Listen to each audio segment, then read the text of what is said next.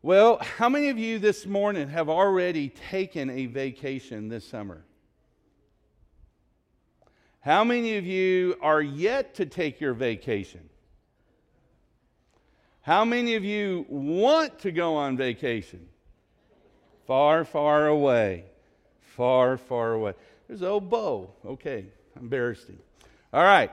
Well, if you have your Bibles, go ahead and get them out and open them up to 1 John chapter 3, if you would, please. It's right before the last book. 1 John chapter 3. And what we're going to do today and next week is a two-part message on what does it mean to be spiritually prepared. To be spiritually prepared. And on that note, let's just pause for a moment and let's pray. Father, we just want to come before you this morning. And God, we are grateful that you are here. Not as much, Lord, as we are to be able to gather in this place where we could hear from you. And God, I just want to pray and ask that this morning that you would really search our hearts. And God, that you would help us to know how we can answer that question, because we need to do it individually. What does it mean to be spiritually prepared? And so, Lord, I just ask, and I believe everyone is in agreement. God, would you speak to us this morning on this issue? In Jesus' name, amen. Now, pretty much every single thing that we do from the moment that we are born until the day that we die, we are preparing ourselves for the next thing. Every single one of us in this room, we're preparing ourselves. Preparation is the key. Preparation is everything. That's the reason why we go to school, and we hate it when we're younger. I don't know if it gets any different the older you get either, but we go to school for that very reason. That's the reason why a lot of people are big readers. They read a lot. They want to gain all kinds of information. From the earliest of times, you learned the basics of life related to survival based upon what you learned from your mom and dad. They were preparing you for what's coming up, the next thing. We learn to trust our parents, whose job is to help us with this as they get us trained, if you will, to know. And by observation, we'll discover that what we need to do and having our needs met is based upon largely the example that we have in our lives. It's all about preparing. Everything's about preparing. Our experiences throughout life, well, is another area of preparation that helps us as we move along this thing called life. Along with what we have been taught or shown, we also recognize that our experiences are a really big teacher. A lot of people learn from the wrong choices or the mistakes, the experiences that bring about that, oh man, what was I thinking? And most of us, anyway, try to learn from our mistakes. How many of you guys are really good at learning from your mistakes? I am, because I do them all the time. The biggest thing is you just don't want to go back and keep repeating the same mistake. I've always said, and I hate this, if you go and you build a house, let's say you're building a house, it's like your first house. After the house is built, there are like a million little things that you now recognize that you go, gosh, I wish we would have done this, or we should have done this on that part, or you know what, if I go to do it all over again, we're going to make sure we don't do this. And that's me. I'm just constantly evaluating and looking at stuff. And the sad thing is, the more those moments happen, the closer you are to dying. And so it's like by the time you learn, okay, I've got it all figured out right now, all of these things I've learned along the way, right about the time you arrive, you go, you're done. it's over. I hate that. Experiences teaches us everything. And a lot of times we focus on the bad and we forget about the lesson that is learned in what we did. It's important also to ask the right questions. I've said this before. I'm going to say it again a lot because it's something I really believe in. If you ask the wrong question, you're going to get the wrong answer every single time. It is important to ask the right questions. I was asked one time what I thought was a reason, the number one reason for divorce. In fact, the question that was posed to me was, Ed, what do you think is the number one reason for divorce? And I said, oh, that's easy, marriage. And I kind of looked at this guy to see his response, and I just told him, I said, you're asking the wrong question. There is no one reason why on an issue of marriage or divorce. It's based on one thing. You're asking the wrong question. You need to look at the bigger picture of things. And I think it's important that while we are taught what we are taught, what we experience, and as we learn along the way by asking questions, and we should always ask questions to learn, it's important that we ask the right ones. In John's letter, in 1 John, you're going to see that the apostle is writing to his new congregation. Remember, this is a young church of believers. And John is writing to them the importance of being spiritually prepared. That was the driving force behind John. For the full context, you're going to want to read 1 John chapter 3, beginning in verse 1, and go all the way through chapter 5, ending in verse 13. Obviously, we're not going to read all of that, but I am going to pick out certain passages within those 3 chapters to kind of put together the connective thought of what John is trying to get across to his church and what he's trying to get across to Retta Baptist Church today, this morning. So in 1 John chapter 3, just begin by looking at me with me on verse 1. John said, "See how great a love the Father has bestowed upon us, that we should be called children of God. And such we are. For this reason, the world does not know us, because it did not know him.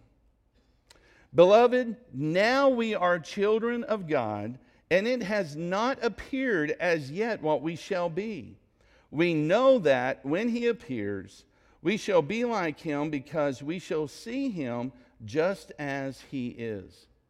And everyone who has this hope fixed on him purifies himself just as he is pure." And then look at chapter 4, verses 7, beginning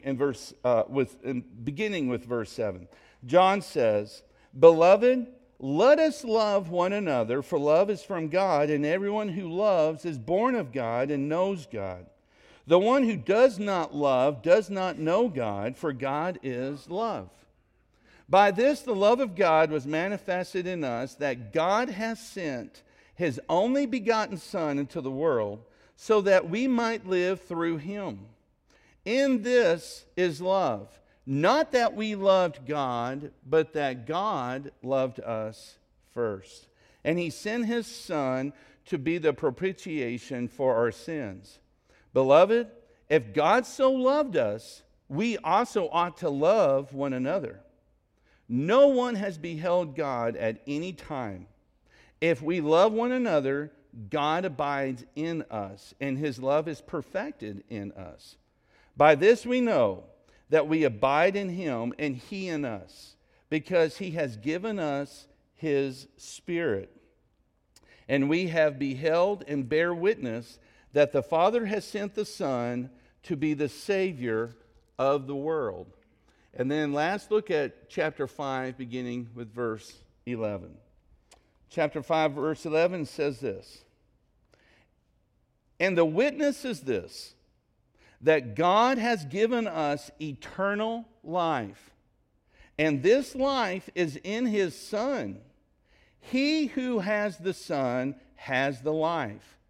He who does not have the Son of God does not have the life. These things have I written unto you in order that you may know that you have eternal life. So, and just within these small amount of verses right here, we see that the Apostle John is trying to prepare his congregation of believers the position and the mindset and the thought that they need to have about themselves as to how they stand before God. Now, when you think about that question, how do you stand before God today? What goes on in your mind? Now, think about it. That's the biggest, most loaded question you can ever ask yourself. How do you stand before God today, right now? How do you stand? How do you think God sees you? How do you see God? What are the things that have led you to look at God the way that you look at God? What has prepared you in your life, all throughout your life, to get you to the point to where you're sitting here today and you're thinking about God? How does God look at you? Are you prepared? John reminds his listeners where we were before we went to the cross. He reminds us of the need that we have with Jesus, and why our entire life is going to be based upon the involvement that we allow him to have in our lives. John makes that abundantly clear. He says, he who doesn't have the Son does not have life. Doesn't have life. Oh, you're physically breathing, but you're not experiencing the type of life that you were intended to have. You just don't have it. It's not there. It's not there. He makes it abundantly clear that Jesus makes all things possible for us to have eternal life because of his death by dying for our sins on the cross. And because of the cross, God wants you, now make sure you get this, God wants you to know that you have eternal life. He wants us to know it. He doesn't want to leave it to a guess. He doesn't want to leave it to, well, I hope so. He doesn't want you to go around and have that thought, well, I think so. Well, I'm sure I am. Yes, maybe. He wants you to know. What does it say? These things have I written unto you who believe in the name of the Son of God, in order that you might know. He wants you to know. You know, most Christians will go through their life, and I'll say most without exaggerating, most Christians will go through their life without the steadfast security of knowing. Now stop and think about it. Eternity is kind of a long time. Why do we want to hope that we make it? Now think about that. That is insane. That is insane. It is a long, long time. Do you know the Lord? Has Jesus forgiven you of your sins? Has he come to reside in your life, in your heart? Has he changed you from the inside out? Are you resting on everything that he did and not what you're doing right now? Is the cross number one of importance in your life, of the biggest thing that has ever taken place to you? And do you know it? Or are you just going through, well, you know, right now I'm just not real sure. I mean, you know, I go to church and every now and then I'll go to a Bible study and see, we come up with all of these things that we convince ourselves that we're okay. John is writing to his church and he is telling them the number one thing you need to know is, do you know it? Has it happened to you? When did you go to the cross and surrender your heart to Jesus and ask Jesus to come in and fully and completely take control of your life? He wants you to know it.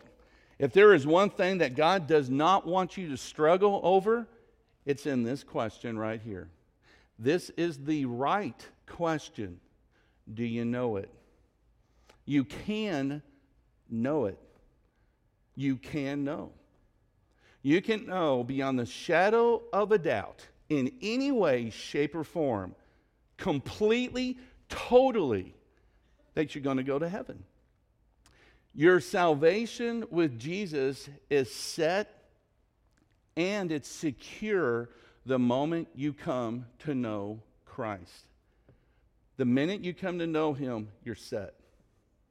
There's a lot of people that have a problem with this thing that we call eternal security, but we don't call it eternal security. God's Word calls it eternal security. There are hundreds of promises in the Bible that clearly communicate the point that when you are a child of God, I'm talking about a person that has really genuinely been converted, that they are set and they're secure. The moment you are saved, that's the Bible's word to describe, the moment you were lost and then you found Jesus. The Bible says you were saved. It's like you're saved from what? You're saved from your sins. Because the moment you give your life to Jesus, Jesus takes all of your sins and He puts them on that cross, and His righteousness that He has, that's within Him, is imputed unto us, so that now when God sees you, He sees Jesus in you. He doesn't see you a person that's condemned. He doesn't see you as someone who is separated from God. You're an alien or a stranger. That's not the way God sees you anymore. He sees you with Jesus' glasses. And every time He sees you, He sees that righteousness of His Son on your life. Why? Because the moment you went to the cross, you laid down your life and you said, Jesus, I'm going to follow you. I'm not going to trust in what I do to get to heaven, because there's nothing I can do to get there. There's just nothing. It's all on you. My faith is based on the fact that Jesus was who He said He was and that He died on the cross. That's what God wants us to believe. And that only, nothing else. Every single thing, everything that we do that's additional is because of the love that we have, because of what He did for us. We want to be forgiven. We do want to go to this place called heaven. We want to be with God. We want to be with the angels. We want to be reunited with loved ones. We have the hope fixed that this life is not as good as it gets, and it's not. Regardless of how good of a life you think you have right now, everything you have can be stolen. Everything you have can burn down. Tomorrow you can wake up and find yourself medically in a position to where you're not you until the day you die. Jesus described it as where moth or rust comes in to destroy. That's why He says, don't put all your hope on your stuff, because it can be gone. It's important to know why. It's important to know why. There's 4 reasons in your bulletin today. I want us to look at a 2-part series. For today, we're going to look at the 4 reasons why some people don't believe that they are Christians. And then next week, I want us to take a look at something you're going to find very interesting. I want you to look at, this is what happened to you the moment you became a Christian. A lot of things you never give a thought about, but God does. So much so that He wrote it down in His book, because He wants you to know this is what took place the moment you went to Jesus. So we're going to look at that next week. But today, I want to take a look at 4 reasons why some people aren't sure that they're Christians.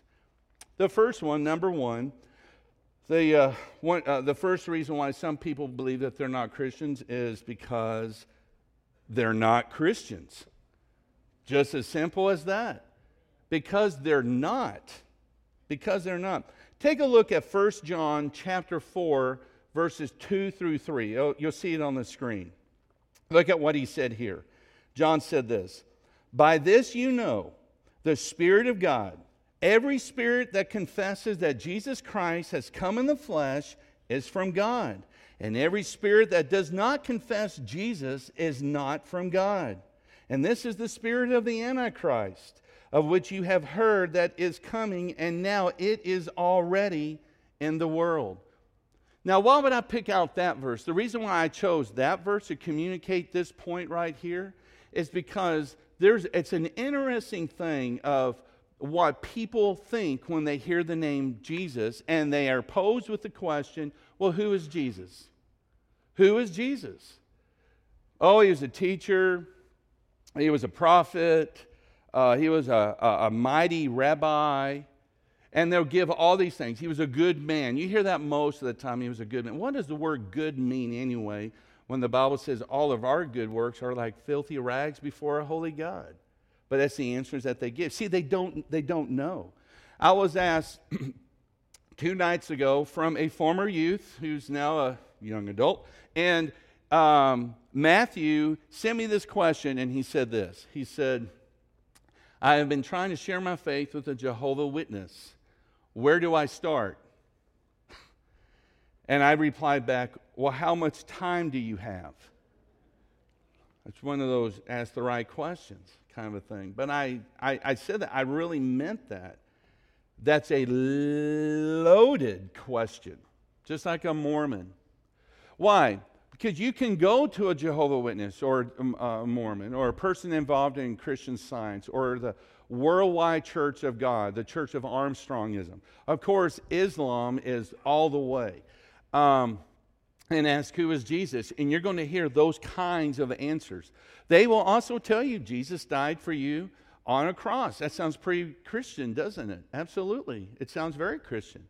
They'll come up and they'll tell you that he died for the sins of the world, that God is working through Jesus to save mankind. That sounds very Christian, doesn't it? Nobody's going to doubt any of that one in any way. What they don't tell you is they do not believe that Jesus is God, that he's the Son of God. And remember, in the Jewish mindset, Son of God and God are co-equal. They're the same. In our culture, the way we look at things, son of and all that, that's the confusion on us. But Jesus and God are one and the same, and so is the Holy Spirit. Thus the Trinity. Jesus said, "He who has seen me has seen the Father."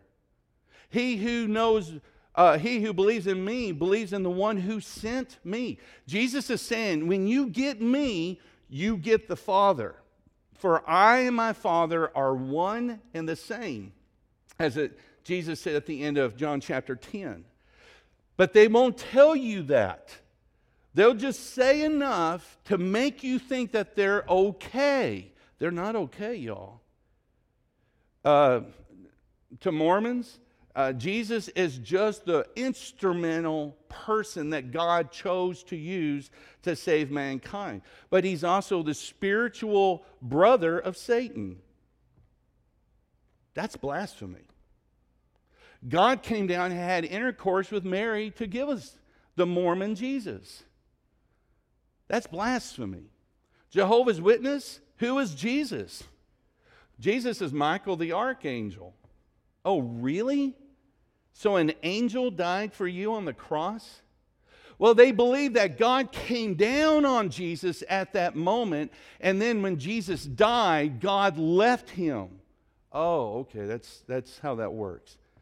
They take in the beginning was the Word, and the Word was with God, and the Word was God, and then they change it. In the beginning the Word was, and the Word was with God, and the Word was a God. That's why the belief that you and I will all be gods one day. That's how God got to become God. It's blasphemy. Every spirit that does not confess that Jesus Christ has come in the flesh is from God, meaning God made flesh.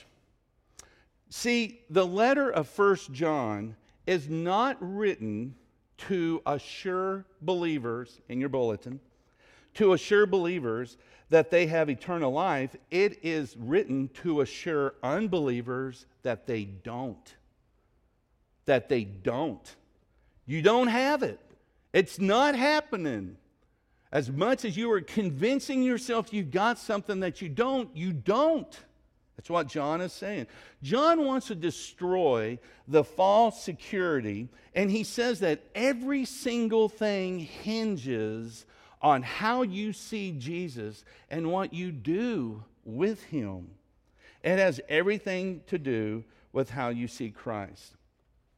Since I've been here at Retta Baptist, there have been a number of times where people have accepted Christ after many people thought they were already a Christian. And it's interesting to me the reactions that their family had towards that. And I hate this. I hate it a lot, because this is when we start to make church something that we can do. This is, I'm going to run church. Or we're going to go and do church. Those are really wrong terminologies. We would hope that it is God who is running church. It is God who is doing church because of the openness of his people that's surrendering their lives to being used by him. Right there at the corner of the sound booth, there was a young gentleman. I'm not going to use his real name. I'll use the name Ralph. I don't know why I'm going with Ralph, but Ralph. Everyone knew Ralph was a Christian. He was a sophomore in high school. Oh, believe me, his mom and dad thought, Ralph was a Christian.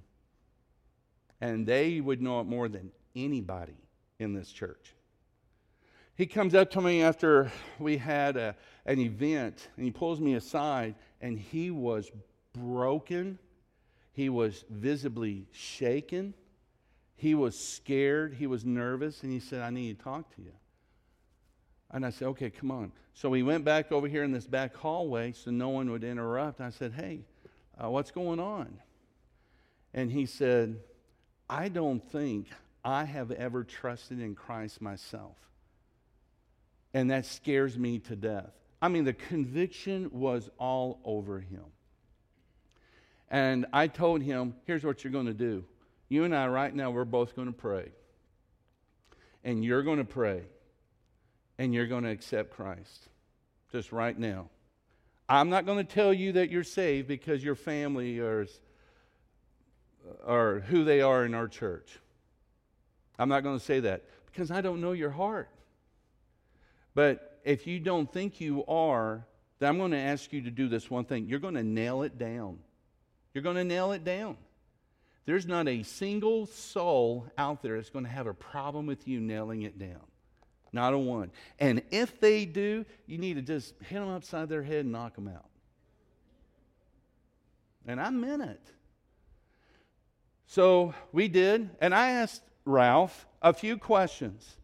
Do you believe that Jesus Christ is God? Yes. Do you believe he's the Son of God? It's the same thing. Yes. Do you believe he died on the cross for your sins? Yes. Do you believe he's the only way to get to heaven is by choosing him? Yes. By following him? Yes. I mean, I just said this because I want him to hear his own words that comes out of his mouth so that later on that night when he's at the house or wherever and he's alone, and that's when the adversary comes in and starts saying, listen, you didn't really mean what you just said this morning. Don't you know how embarrassing that was? I mean, come on. When everybody finds out you just now became a Christian, you know what they're going to think? I'm going to tell you what they're going to think. They're going to high five and bear hug you because it's the most awesome thing ever. The spiritual aspect of life, we cannot control, y'all. It controls us. Physically, we can do many accomplishments, and we don't need to pray about it. We don't need to pray about it. God gave you a brain. He gave you the ability, the gift, and the talent to do certain things. You just do it. But when it comes to the spiritual aspect of life, You need to come to God on His terms, because the Bible says, God said, my spirit will not always strive with man. If you know that you are not where you need to be and you put it off, you run the risk of never being saved again. Because the Bible says, my spirit will not always strive with man. As soon as we prayed, he could have put holes in the ceiling. He was bouncing. He was so excited. So we go out to the fellowship hall, and where we were having a meal. He goes up to his mom and his dad, and he tells his mom and his dad, and he is excited. And the minute he tells his mom and dad, his dad just sits there and looks at him kind of odd. And his mom speaks up and she says, Ralph, you've already done this. And I thought, gosh, please don't hit him right in front of me. That would really not go well. And I stood there and I just said, well, hey, this is a personal moment. I'm going to say this and I'm done. Clearly, Ralph didn't. And I just left. I'll never forget that. But here's the thing. I have seen that happen so many times. We don't know another person's heart. Their spiritual preparation, when they claim to have made a decision once upon a time in their life, they didn't. And now that they want to, we want to convince them, oh, you don't need to do this because remember you walked the aisle on this day. Remember you pray with so-and-so. And we put this guilt on one another when they want to get their heart right with Jesus. The Bible, y'all, has a lot to say about a person's heart. You cannot trust it. It will deceive you. And so, when a person comes to you and they have the mindset of, I don't know if I am a Christian, how should you deal with them? I'm going to tell you how I deal with it every single time. Let's nail it down. Let's nail it down. Based on the authority of God's word, whosoever will call upon the name of the Lord will be saved. Nail it down. If you're already a Christian, but for whatever reason you're a weak Christian because you're not growing, you're not doing anything ever to help yourself grow. If you're already a Christian and you surrender to nail it down one more time, does it really make God mad? No. These things have I written unto you in order that you may know. God wants you to know it. Because until you know it, you're not going to be an effective witness for Jesus. You know why? Because you don't know for yourself if you're ready. So you cannot give what you do not have. Second reason why people aren't sure that they're Christians is because they're waiting for lightning to strike. They have seen the example of what happened to Paul, the Philippian jailer Cornelius, and they're thinking it's going to be that really big wow moment, and guess what? It's not always a big, loud moment. Now, we would love it if it was. That would be okay with us. But that's not the way it happens. When I gave my life to Christ in '83 in my bedroom, all by myself, just praying to God and telling Him every single thing I could think of that I had did wrong, because in my mind, I'm like, gosh, I don't want him to find out something later. What happens then? I didn't know. I didn't know anything. I just knew I was a sinner and I needed forgiveness. When I was through, I would have loved to have seen an earthquake. I would have loved to have heard a hallelujah chorus go off somewhere. But I didn't. You know why? It's by faith. It's by faith. Now, it took me a while to understand what does it mean to live by faith. When you look in Acts chapter 16, verses 23 through 34, you read about the conversion of Lydia. And you know what her conversion, how it happened? It just says these beautiful 5 words. The Lord opened her heart. That's it. That's it. Never mind how Christ comes to you, just make sure that he comes. The third reason why a lot of people don't think that they're Christians is because they don't know that they can be sure. These are the type of people, when you ask, and again I said this already, if they're a Christian, they'll say stuff like, well, I hope so, with a maybe, yes, I'm pretty sure that I am kind of an answer. What if you had cancer and the doctor knew what it was, and the doctor told you that it can be removed?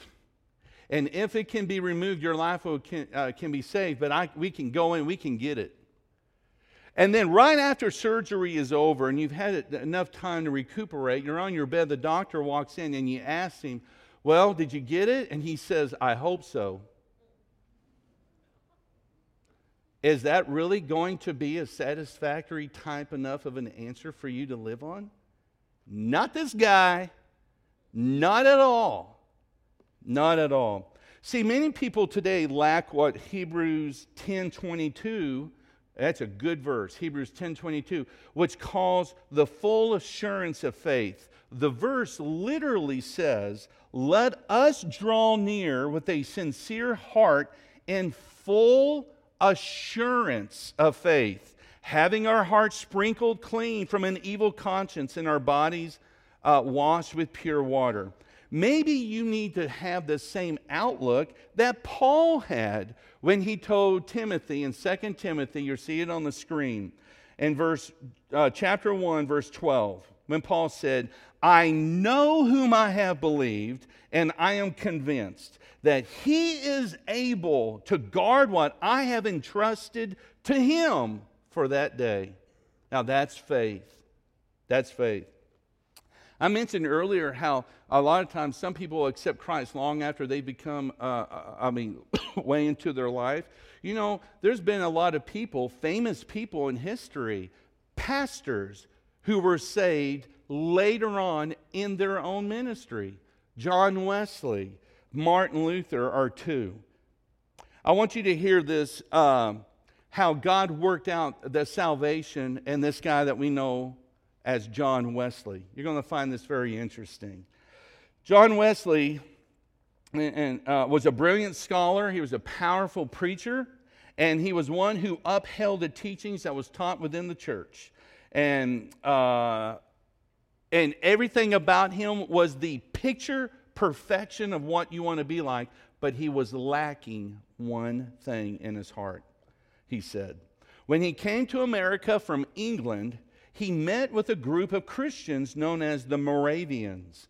And one of their leaders, by the name of Mr. Spangenberg, asked Mr. Wesley, do you know that Jesus Christ is the Son of God? John answered, quote, I know that he is the Savior of the world. True, but has he saved you? And his answer was, well, I hope so. He died to save me. That was John's reply. And it was at this point that question began to haunt John Wesley. After returning to London, still unsure about his experience with Christ, he attended a church service one evening unwillingly. He didn't want to go, but he went. And it was at this church service he used these words. In the evening, I went very unwillingly to a society in Aldersgate Street, where one was reading Luther's preface to the Epistle to the Romans. About 9:15, while he was describing the change which God works in hearts through faith in Christ, I felt my heart strangely warmed. I felt that I did trust in Christ, Christ alone, for salvation. And an assurance was given to me that day that he had taken away my sin, even mine, and he saved me from the law of sin and death. You know what? Later, someone wrote about John Wesley, and they said this, quote, his life was instantly and completely changed. He went from a dull and anxious soul turning here and there for blessing that seemed to elude him into a happy, confident man who began at once a mission that was to change the face of England. And in return, it altered all of human history. Have you committed your life to him, and do you have that same assurance? Because you can. And last, the fourth reason why people aren't sure is because sometimes they may just simply be in a state of depression. I use that word depression as if to say they're just in a funk. There is a lot of things going on in their life, and at the moment it is very difficult to process reality. Traumatic experiences have a way of causing one to focus on fear rather than on faith. It is important to remember we cannot trust our emotions. Our emotions will deceive us. Now, it's important to remember this last verse you're going to see on the screen right here. Paul also told Timothy, he said, Timothy, if we are faithless, he will remain faithful, for he cannot disown himself. What does he mean by that? Listen, there's going to be times in your life, it doesn't matter who you are, you're going to need someone to lead you by the hand. You're going to need someone to take you out of the driver's seat into the passenger seat, and you're going to need them to drive the car for a little bit. Because you're just going through something, it's an overload. God understands that. And the best news about Jesus is knowing that even when we have those moments of being faithless, he is always going to be faithful. He's going to come and do what he says he's going to come and do every single time. You're not like that. Neither am I. But Jesus is. Amen? Amen. And we can all be very, very thankful for that. I've heard someone say once before that they were afraid of slipping through one of his fingers. I immediately replied and told them, you became one of his fingers the moment you became a child of God. You cannot slip through his fingers. You become a part of his body. Of his body. Today, I want to ask all of you, are you spiritually prepared? How is your spiritual walk with Jesus going today? Maybe you are here today and you do not know what it means to have a relationship with Christ. And if so, I am going to ask you to get up out of your seat, come down and talk to one of the ministers down front. For others, your distance from God might be caused because of disobedience. You've not been living for the Lord, you've gotten away from the Lord, and you're going to feel like you're lost. It's time to return to Jesus.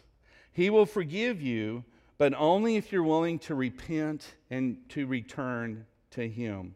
If your feeling of being distant from him is based upon something that you're unwilling to let go of it today and return to Christ.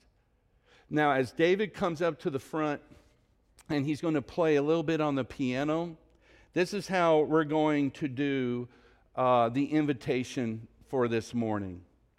In just a few moments, I'm going to ask you to stand and we're going to pray.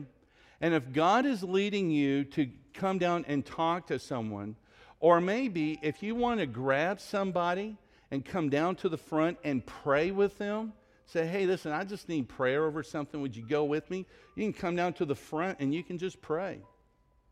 I know that some of our prayer ministers, they're both not here today. I don't know if there will be anyone in the back of the aisle, but you can find someone that will pray for you. If you're here today and you don't have a church home and you're looking for a church family, then you come on down and talk to one of the ministers. But if it's anything outside of those or just needing a good word of encouragement to pray with someone, I just want to ask you to stay in your seats this morning, and I want you right now to be asking God the question, where do I stand with you? You can know these things, and it's very important that you do. So I'm going to ask you to ask God to search your heart and for Him to confirm and just reveal to you where you are with Him today. Remember, the only time in the Bible that we see God run is when He ran to embrace His son who was lost and He came back home. God wants you to know Him. God wants you to have your sins forgiven. And God wants you to know it. So then you can move on in full assurance and impact those who are around you. Let's pray. Father, as we come before you this morning, God, we just want to thank you for your salvation. God, you have told us in your word, whosoever shall call upon the name of the Lord shall be saved. And on that note, God,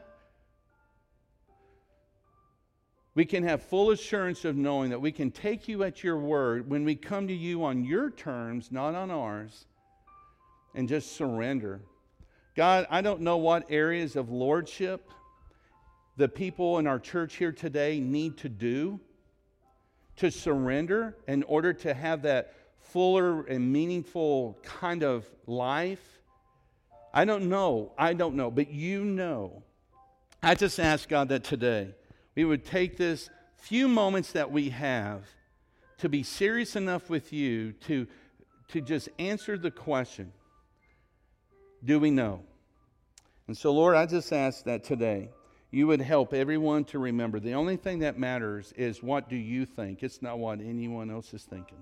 In Jesus' name we pray, amen.